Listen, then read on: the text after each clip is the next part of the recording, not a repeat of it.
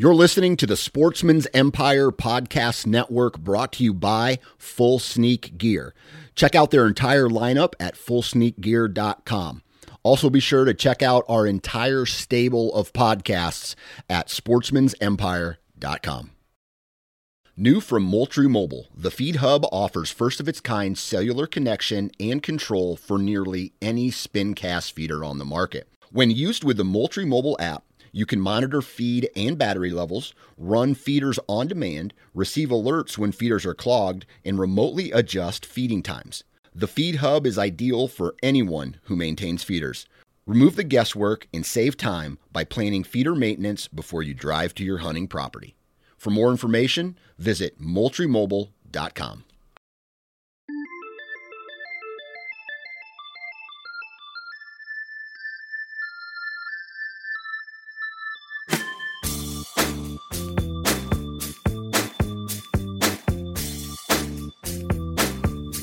All right, everybody, welcome back to the Nine Finger Chronicles podcast. My name is Dan Johnson, and today I was going to talk about gear, but the guy that I was going to interview, he backed out on me at the last moment. He couldn't make it, so I had to figure out, I still want to launch a podcast. What should I do? Now, a while ago, I interviewed someone who has a pretty interesting life in the hunting industry. He was a cameraman. His name is Big George Novosel, and he's been behind the camera for the Lakoskis, Matt Duff of Major League Bowhunter, and in this interview, you'll be able to see and hear how he got his start, and just something that's very interesting to me. You know, you see the quote-unquote celebrities, but you really don't know who are the people behind that. So I felt his story was really cool, really interesting, and that's why I decided to interview him. I actually wanted to turn this into a written article, but now that this guy backed out, I felt that this is the perfect time to turn it into a podcast. So without further ado, here is part one of my interview with George Novosel.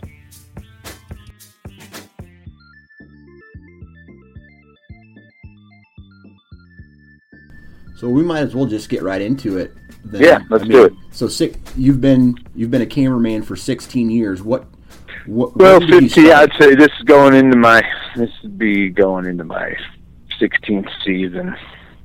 Okay, and then how did you get into it? Do you have a background in film? No, blind luck. So I grew up in New Jersey. Hold on one second. Yes, Ty. Sure. I grew up in New Jersey, hunted there as a kid and went away to the service. I was in the Navy. And when I came back, I was just a buddy of mine and I were like, we took out our little high 8 camera and just messing around filming whatever. And so like everyone else in the late 90s, I came out here to Illinois and hunted, Pike County. It was the Mecca and fell in love with it 6 months later. Janelle and I, my wife, we were just dating then. We moved out here, lived in Mount Sterling, Illinois. And a buddy of mine, Tim Richardson, owned an archery shop there in Mount Sterling. And, it would have been the fall of 2000, and he says, man, let's go in and buy a GL2. You remember the GL2? Oh, yeah, everybody had a GL2. So we bought one. Yeah, I'll never forget it. Showed up from B&H on the 15th of October. We looked through it, went out the next day on this morning of the 16th, and filmed him shoot 160-inch 9-point, and just kind of laid it down really well. Shot all the B-roll stuff and all the cutaways, and well, that night, we just happened to be, we were celebrating. We were in a little town in Mount Sterling at a bar called Booters, and I ran into Ricky Joe Bishop. And I knew Ricky Joe was, big with Realtree, big turkey hunter, and I was kind of awestruck a little bit, And I was telling Ricky, man, we laid down this awesome hunt. And he's like, man, I'd like to see it. So we went back over to the archery shop, showed it to him, and ended up selling that footage to Loman Game Calls for their DVD series. And back then it was VHS. Right. And they used it, and then Dan Perez, they ended up using it on Whitetail Fever 2, the PSE VHS series. And Ricky Joe, kind of became friends with him, and he invited me to the ATA show that year, and went to the NWTF, and I got a job that spring of 2001, working for him and Tad Brown, and doing stuff with Mark Drury when they were all with Loman, Mad Loman, Colpin Outdoors actually is who owned it. And that's how I got started. And then, since then, obviously people know that you were with Lee and Tiffany, and you did Major League Bowhunter for a while. I did. I went. So I worked with Colpin, the Mad Loman series, for it was about 2 years. So 2003, I had met. It would have been the winter, January, the ATA show 2003. I met Lee and Tiffany. Lee was just still doing his outdoor writing stuff, and they had just bought the property there in Iowa. And, we got to talking and kind of became friends, just talking deer and stuff. And that spring, I drove to their house one night. I was filming in Missouri. And when we were done turkey hunting, I drove over to Lee and Tiffany's, and Lee and I stayed up all night talking deer hunting and stuff. And just had a good time, and it's kind of stayed in touch, and just kind of built a friendship off of that. And then that fall was the first filming season for Getting Close. And they had Mark Baird there, and Lee called me and said, "Man, I want you to come work for us." So that's what I did. So I worked for them from pretty much 2003 till almost 2011. Nice. And then after in between there was some stuff. I did some stuff with Whitetail Properties, and then I had met Matt Duff and Chipper Jones in about 2007 at one of the SHOT shows at the Realtree party, and kind of became friends with Duff, and invited him and Chipper up one year to come hunting, and they finally made it up in like 2008 or 2009, and Duff was telling me they were starting Buck Commander, and he said, "Man, we could really use your expertise and your help." So I went down and filmed some stuff with, the Robertson clan, Willie and those guys, and did some stuff for Buck Commander, and and I'm still, working for Lee and Tiffany back and forth. I kind of took a little hiatus from Lee and Tiffany for, a little bit, just because you know how it is. You work with somebody so long, it's like working with family, you just need a break. And then, Lee and Tiffany, man, they were getting huge. I mean, the crush started. I mean, things were blowing up, and things were changing, and, everybody, was going in a different direction, and Duff was telling me about this Major League Bowhunter thing they were started, and Lee and Tiffany had hired some new guys, and things just there was a change, a big transition there, which we kind of parted ways, and went to work for Major League Bowhunter. Went with Duff, and I've been there pretty much for the last 5 years, 4.5-5 years, and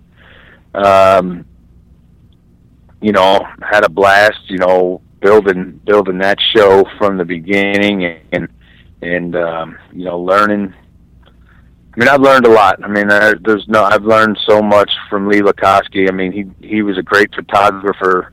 I learned a lot of all my photography skills from Lee. I mean, awesome photographer, taught me a lot. I mean, shooting stuff on 35 millimeter. I mean, before we had all this fancy equipment, but pretty much I was self-taught. I mean, I taught myself how to run every piece of equipment, and something most people don't know, the tree arms that we use today, the big like the Muddy Boss, and that was my design back in like 2001.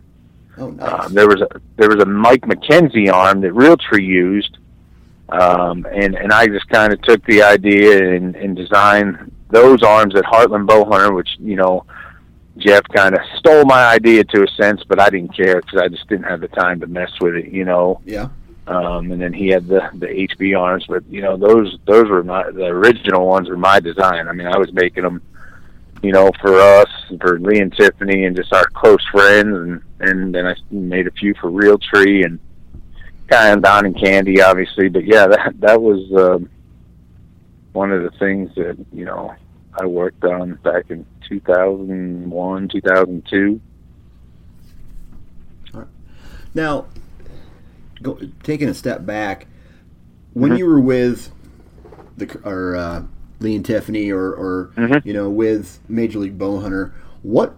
And you mentioned before I actually started recording, how many days in a row are you away from your family? I know right now. Well, it's different. It was different. Lee and Tiffany obviously spend a lot of time in Iowa. Yep. Being able to kill 3 deer each. So we would do our September trips, late August, September, and then kind of throw in a couple out-of-state hunts. But primarily from October on, we were in Iowa. So I would average, Lee and I figured it out, I was averaging somewhere about 110 days a year in a tree stand. Okay. And then, Duff and Major League Bowhunter is a little different. We have leases in multiple states, so Duff and I would be on the road for 35 to 40 days, straight without seeing the family. And that was, as my kids got older, and I'm getting older, I'm 41 now, and it's changing, and I don't like to be gone that much anymore. Right. So on those days, you said 100 days in the tree stand. Were you in that amount of time? Were you able to get back to the wife and kids periodically? With Lee and Tiffany, I was. Okay. With them, I could, say, Lee, I'm going home for a couple days, and again, we're only a couple hour and a half. At that time, we were living in Mount Sterling a lot, and there was an hour and 40-minute ride. Which, yeah, so Lee and Tiffany were great. Hey, you got to go home. Lee and Tiffany would film each other, and a lot of people don't understand those first getting close was really Lee, Tiffany, myself, and Mark Baird.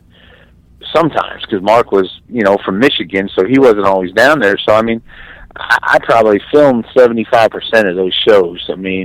By myself, and Lee and Tiffany would film each other and shoot stuff. But yeah, it was a lot of work, and but I enjoyed it. I probably would spend 250 days a year in Iowa with Lee and Tiffany. Yeah. My wife and kids would come and visit me. They'd come up on the weekends, if we were up there filming, and that's when I would see them. And then obviously with Duff, it's a little different just because he's out of Mississippi. The office is out of Oklahoma. We would hunt Oklahoma, Kansas. So, a lot of days there living out of a pickup truck, Yeah. Duff and I would travel, and we'd put on 30,000 miles. And so anyway, that was, that's the toughest part. It's definitely a young man's gig. Being single or, not having kids and being in your late 20s, it's a great job. Do I get to hunt much? No. I've hunted less in the last 14, 15 years than I did when I was growing up, not doing this as a job, So, that's a perfect transition then to, you say it's a young man's job, and obviously you've hunted before, you have a passion for the outdoors, and you have a passion for hunting. Why did you decide to get into this and sacrifice your own hunting schedule and film somebody else's? I looked at it as a job. I moved out here. I really didn't have, I thought, man, I wanted to work in the outdoor industry. This is awesome. I looked up to to Mark and Terry Drury, you know, as a lot of us did growing up, you know, watching their stuff and watching Realtree's Monster Bucks, and then had the opportunity to now call these people my friends. I mean, you know, I'm really close with a lot of these people. I mean, it was neat. You know, I thought it was, you know, this is awesome, man. I got a job in the outdoor industry. You know, I always tell everybody it's the hardest industry to get into, the easiest one to get out of. You know, I mean, you know, I mean, it's not everybody, oh man, I wish I had your job. And I'm like, I don't think people realize how much work is really involved putting these TV shows together. Right. You know, you're watching 22 minutes of television that, you know, could be, you know, one episode, I might have filmed 27 hours of footage, you know, and we extract 22 minutes. And then there's all the other work that goes in it. I mean, Lee, Tiffany, and I, we were a team. I mean, we hung tree stands together. We did food plots together. You know, I mean, I owe them a ton. You know, Ricky Joe Bishop was a huge influence to me. He got me into the turkey calling stuff, and you know, I was calling on the circuit with those guys. I won the Illinois State Championship a couple of times, and I just thought, wow, you know, I mean, here I moved out to Illinois to deer hunt. Here's my opportunity. I can work in this industry. Right. Well, it's like anything. I mean, it when your hobby becomes your job, it changes. Right. And it changes dramatically. And you know, but I've been really fortunate to work with some really, really good people over the last 15 years. I mean, and if I tell everybody, if I didn't have so much vested in this industry, I'd get out. Right. It's one of those I don't have to tell you that. Yeah, I mean, for me, I tried to walk away from it. Yeah. And then that 6 months where I was just like, or last year when I did get to hunt, I hardly filmed myself at all, and I didn't have a cameraman. I was just like, man, it kind of calls you back. Right. So, I don't know. Well, and I mean, trust me, the burnout factor. I mean, I'm to the point now where, you know, come late November, December, I'm getting burnt out, and when I get home, I don't want to hunt. I want to sleep. I want to spend time with my kids, and I feel like I'm neglecting them because they're not getting the opportunities that I had when my dad took me hunting as a kid. You know, on the weekends. Right. When I'm home, it's like, okay, this is my rest time. You know, I don't want to have to pack up the truck, load all the gear, get the kids up, and take them hunting. And that's the part that bothers me now more than anything is my own kids are missing out because this is my job. You know, and it sounds crazy, and it's different when you're the hunter, but you know, when my job is to produce TV shows and tell a story, I mean, I've got to be on my game all the time. So distractions are, you know, you just don't need those. And again, I don't know if people really understand that my day is about 17 or 18 hours long. You know, you get up for 100 days at 3:30, 4 o'clock in the morning, and you know, there's no sleep midday. I mean, you're moving stands, you're checking trail cameras, you're back in the woods. By the time you get home at night, everybody eats, you get settled down. I mean, it's 10, 11 o'clock again. You're getting 4 hours, 5 hours of sleep, you know? Yeah. And you do that over, you know, 100 plus days. Yeah, it'll wear on you, and it's taking its toll now. I mean, I feel it. I can't go that hard anymore. You know, so yeah, everybody thinks it's a dream job. Well, so here, I'll give it to them. They can have it. So for those people who want to get into the industry, or say, you know, hey man, I want to be a hunting cameraman, is there any advice or tips or tricks that you would like to do? Well, here's the biggest thing. I mean, you could take the best top-notch Hollywood videographers, cinematographers, and you can't make them a hunter, but you can turn a guy that's a passionate hunter and teach him how to run a camera. Okay. You know, so I think you need to be a hunter first. I mean, to me, that's the most important thing. And I think that's what I was pretty good at is, I mean, I'm a good woodsman. I understand deer, whitetails especially. I mean, that's obviously my biggest passion. And, you know, today it's a tough, I mean, as you know, the TV industry, outdoor TV industry has really changed. I mean, in the last 15 years, I mean, we went from one network, you know, Sportsman's Channel or Outdoor Channel. Now we have Sportsman's Pursuit. You've got thousands of TV shows out there. Everybody's running around with a camera. So it's harder to get those, what I would call, you know, A+ jobs. I mean, you know, there's a lot of guys that would just take anybody to film them, you know, if they can get somebody to film. But I think to really get to that next level and you know, be a producer for one of the top TV shows, I mean, now you got to have some credentials, you know. Yeah. It's and it's just having an eye. I mean, you know, as a photographer, and I mean, you know, it takes a special person to see that. You know, you got to see outside the box a little bit. Mm-hmm.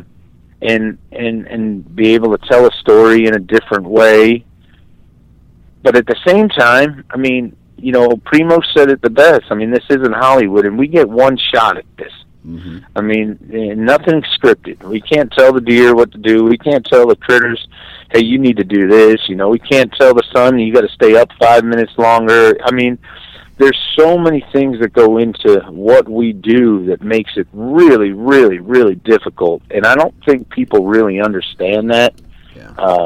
I mean, I think they think we just go out there and have I been really lucky to hunt some of the best ground in the country? Absolutely. I mean, has that made my job easy? Absolutely. I mean, there's no doubt about it. When you're hunting at Lukowski's, you're not lacking footage. I mean, you know, you're loaded up. And so, I mean, I've been a little bit spoiled, you know, I guess, but, you know, that's what these guys do that put them at the top of the food chain, the Lee and Tiffany's, the Mark and Terry's, the Don and Candy's. I mean, there's a reason why these guys have sustained their credibility for so long is because they're good at what they do.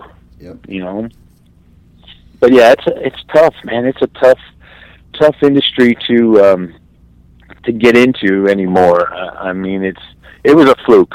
I'm not going to lie to you. I mean, it's not what I ever thought I'd be doing. I got a engineering degree, and never did I ever think I'd be, you know, filming outdoor TV shows and producing TV shows. And by the way, I am not an editor, so you could note that. I can't sit at a computer. I'd rather be outside working on food plots or hanging your tree stands or mowing your lawn if that's what it takes to to keep it going. But so, I can't sit in front of a computer. It sounds to me like, you know, people think of cameraman, and you know, in your example, you're not just a cameraman, because you were hanging the tree stands, you were helping plant the food plots. You were almost, right, you know, almost like a farmhand, if you want to say. I was absolutely. Yeah. Oh, I mean, you know, I mean, there's, you know, and that comes in building trust with people. You know, I mean, obviously, we've all learned and evolved. I mean, I've learned so much from Lee. I mean, the biggest thing I took from Lee Lukowski is patience. I mean, I think a lot of guys could take a lot out of that. I mean, he's the most patient hunter I've ever met. I mean, he's the only guy I know that can, you know, I mean, just like on our moose hunt in the Yukon, he passes up a world-class moose the first day to shoot one that's ranked like in the top 5 in the world, you know? Yeah. And that's the biggest thing, sitting in the tree with him and just watching him, you know, be patient when these extremely large whitetails that we're hunting, you know, come strolling in. You know, nobody's more patient than Lee. I mean, and it's pretty amazing. I've been pretty fortunate to be a part of some pretty memorable hunts. I mean, Gnarls Barkley is probably the most memorable, one of the most popular deer, I think, you know, to date, that has been killed on TV. And, you know, I was able to be in the blind with Lee when he laid him down, and obviously his moose. I mean, those are the two that are talked about more than any when it comes to us. Do you have any other favorite memories over the years from behind the camera other than those two examples? Well, I mean, the first kill with Lee in Kansas. We killed a 7-year-old 7-point, and it was unbelievable. It was the first time ever filming Lee. I mean, I was shaking like a dog crapping peach seeds, you know. I mean, here I am with this big DSR 300 black and white viewfinder. You know, there's no color. It's black and white. You had to make sure we were white balancing every 20 minutes, it seemed like, and checking our Kelvin levels and making sure the white balance was good, and running your peaking on those cameras because it was hard to tell what was in focus and what wasn't because it's black and white. I mean, these guys today don't realize how easy they have it with technology. I mean, I look back I'm like, man, we were filming black and white. I mean, that was hard. Yeah. I mean, you know, and but yeah, just the first hunt there, and then just watching the progression of, you know, Lee and Tiffany going from getting close to the crush and seeing where they become, you know, these icons in our industry. And I think most people won't. I mean, I hope everybody realizes what an impact. I mean, Tiffany's had a huge impact on our industry in the last 14 years. I mean, it's really been amazing to watch what she's done as a female, you know, in a predominantly male, you know, industry. Right. And now there's women everywhere. I mean, and I think she's a big part of that. You know, other memories, I mean, I've really been lucky to met a lot of interesting people. I mean, obviously the country singers, became really close with Blake Shelton and Gary LaVox and Miranda Lambert and just you know, things like that. I've had a lot of cool experiences that this industry. I sat down with Taya Kyle, Chris Kyle's wife, and had dinner with her, and I mean, just things that would never have happened if it wasn't for this industry. And but there's just so many memories. I mean, when Lee killed the big 8-point that kind of ruled the roost, the big brow 8 behind his house there. I mean, that deer ruled the roost. I mean, the year we killed him, I can honestly say behind his house there was not a single scrape or a single rub on that whole farm. It was like he had every buck shut down. I mean, and Lee was just baffled, and we finally killed that deer during muzzleloader season in December. And next year it was like somebody flipped the switch. I mean, the woods were tore up with scrapes and rubs, but that could show you how one mature, dominant deer, and he wasn't the biggest scoring deer. I mean, he was in the 50s, but I mean, he ruled the roost. I mean, you know, he told you couldn't call to that deer. I mean, it was like that deer had a sixth sense. I mean, he ran by our tree more times than I can count without giving us an opportunity. Yeah, kind of like a power vacuum when he ended up getting killed. Oh yeah, I mean, really, that was the most emotional Lee or I have been over a deer, because I mean, for years, I mean, as a 2-year-old, you'd rattle that deer in every time. Mm-hmm. When he turned 3, he turned into a totally different animal. I mean, you couldn't, if you even touched the horns together, he'd go the other way. You couldn't call to him. And then as he got 4 and 5 and 6, I mean, he literally ruled. I mean, you'd see him on his feet any time of the day you were back there. It didn't matter where you were on the farm. It seemed like he was there on his feet, but you couldn't kill him. I mean, he was like a ghost. I mean, we've had does that he was following walk 10 yards underneath us, and he'd stand out there 70 yards, and as soon as they'd clear, he'd come running right by us. Like he knew we were there.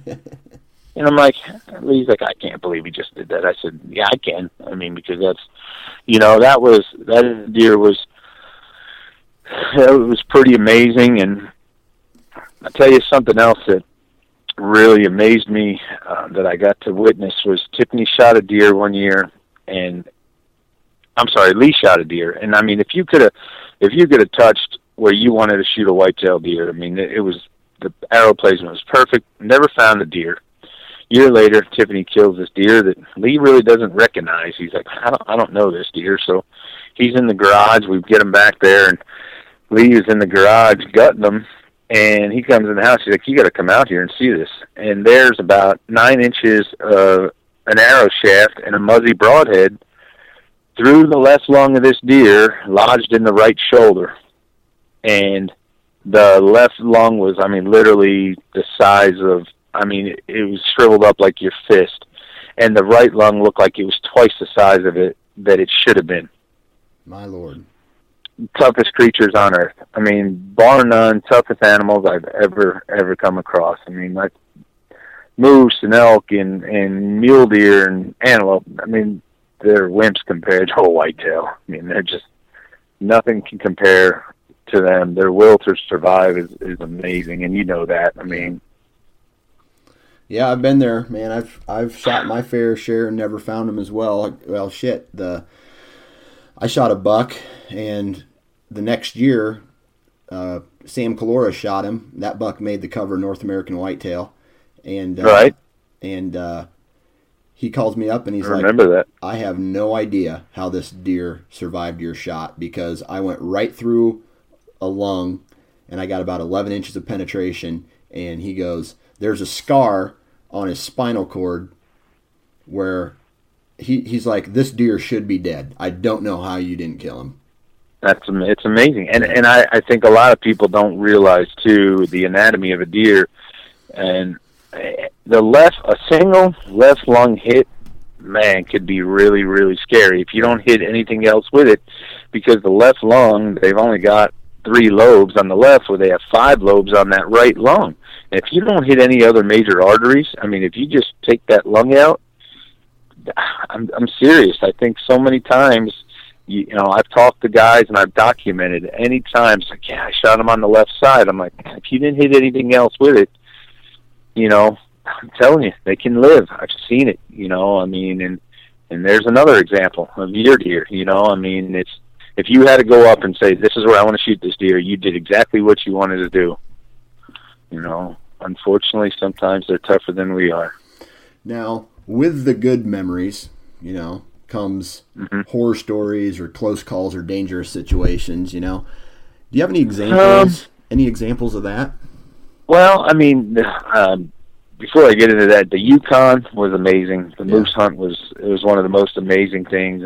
Spending almost 2 weeks in the Yukon on the Rogue River, hunting with, we were hunting with Jim Shockey, but he wasn't guiding us. Unbelievable. If people can do it, that'd be the one hunt I would tell them to do. Yukon moose is amazing. But, as far as I've been pretty lucky to have, knock on wood, always hit the record button. That was a question that was coming up. Well, Randy, we were in Alberta, and Randy Birdsong had an incident on a 186-inch velvet deer that Don Kiske shot, and he double punched the record and missed the kill. And knock on wood, I've been lucky that hasn't happened to me. But I will tell you this: it's the most nerve-wracking. The most nerve-wracking time is after the arrow's gone, and you go back to look at your footage to make sure it's there. My eyes never leave that time code. I look at it every second. I'm looking at it, making sure, okay, it's rolling. Yep, it's rolling. It's going. So I'm recording. Was it ever hard for you, in the early days, to keep your eyes off of the deer and on the viewfinder? I want to say no, because I learned on, shooting that DSR in black and white. You had to be so focused. You're looking through a small eye cup on that big camera. Yeah. And, you couldn't. It's not like the LCD viewfinders today where you're a foot away from it and you're able to, my head was buried in that thing. You couldn't. And I think that helped me over the years to, be able to focus more on what's going on. I try to tell guys that you need to be thinking one step ahead of the deer, and you better know your hunter on what they're thinking at the same time. So I'm trying to anticipate what the deer is going to do, and I'm trying to think, okay, I know Lee or I know Duff, this is what they're doing, you know. Mm-hmm. And I mean, and it's really, it's a tough job to lay it down right. I mean, and make sure everything's in focus, and make sure you're doing everything right, because you get one shot. I mean, and I you know, a lot of people ask me, like, man, don't you, you know, you haven't killed a lot of deer, you know, in the last 14, 15 years. I said, you know what, though? I could have shot at every one of those animals. You know, I'll always be a part of that hunt forever. You know, I mean, that deer is as much the person that killed it is mine as much as it is the person that killed it. Right. You know? Yeah. And I've been really fortunate to be lucky. I mean, I'm going to call it lucky than good, because, you know, you get stuff's happening, and it's happening quick sometimes. And I mean, you got to be on the balls of your feet. I mean, you're up there hanging 30 feet in the air, and God bless safety harnesses. I mean, because they've saved me more than once. I mean, I've probably hung more from a safety harness than anyone I know. But you just get in the moment, you're doing your job, and you know, that's probably the scariest thing when you step off the edge of the stand and you know, oh, okay, you know, I'll tell you the one thing, it was Alberta. The year Don Kiske killed that 180-inch velvet buck, Lee killed a low 70s velvet buck, and just as the deer's getting in the shooting range, the camera arm slips off of one of those BAM trees up there and slides down the tree, and I caught it with my knee and finished filming the hunt with the arm and the camera resting on my left knee while I was standing. I was holding it up with my knee, and Lee shoots a deer, and he spined him, so he went right down in the field, which was a blessing. That was probably the scariest moment of my filming career, you know. Besides that, you know, just, you know, being in the wilderness or being on these hunts, you know, in the Yukon or wherever it may be, and making sure you got enough, you know, batteries. And I mean, for many years, everything was filmed to tape, you know, and making sure you have enough tapes with you. And, you know, I've been there before, you know, oh crap, you know, did I bring enough batteries? Did I bring enough tapes with me? And obviously today with these hard drives and these cameras, it makes it a little easier, you know, to carry that stuff around, because everything was bigger and bulkier back then. That's for sure. And that brings us to our conclusion of part one of our interview with Big George. So go ahead and you can either go eat lunch, go take a bathroom break, go check on your kids, do whatever it is that you got to do, and then go check out part two, which is already up and running. So thank you very much, and go check out part two.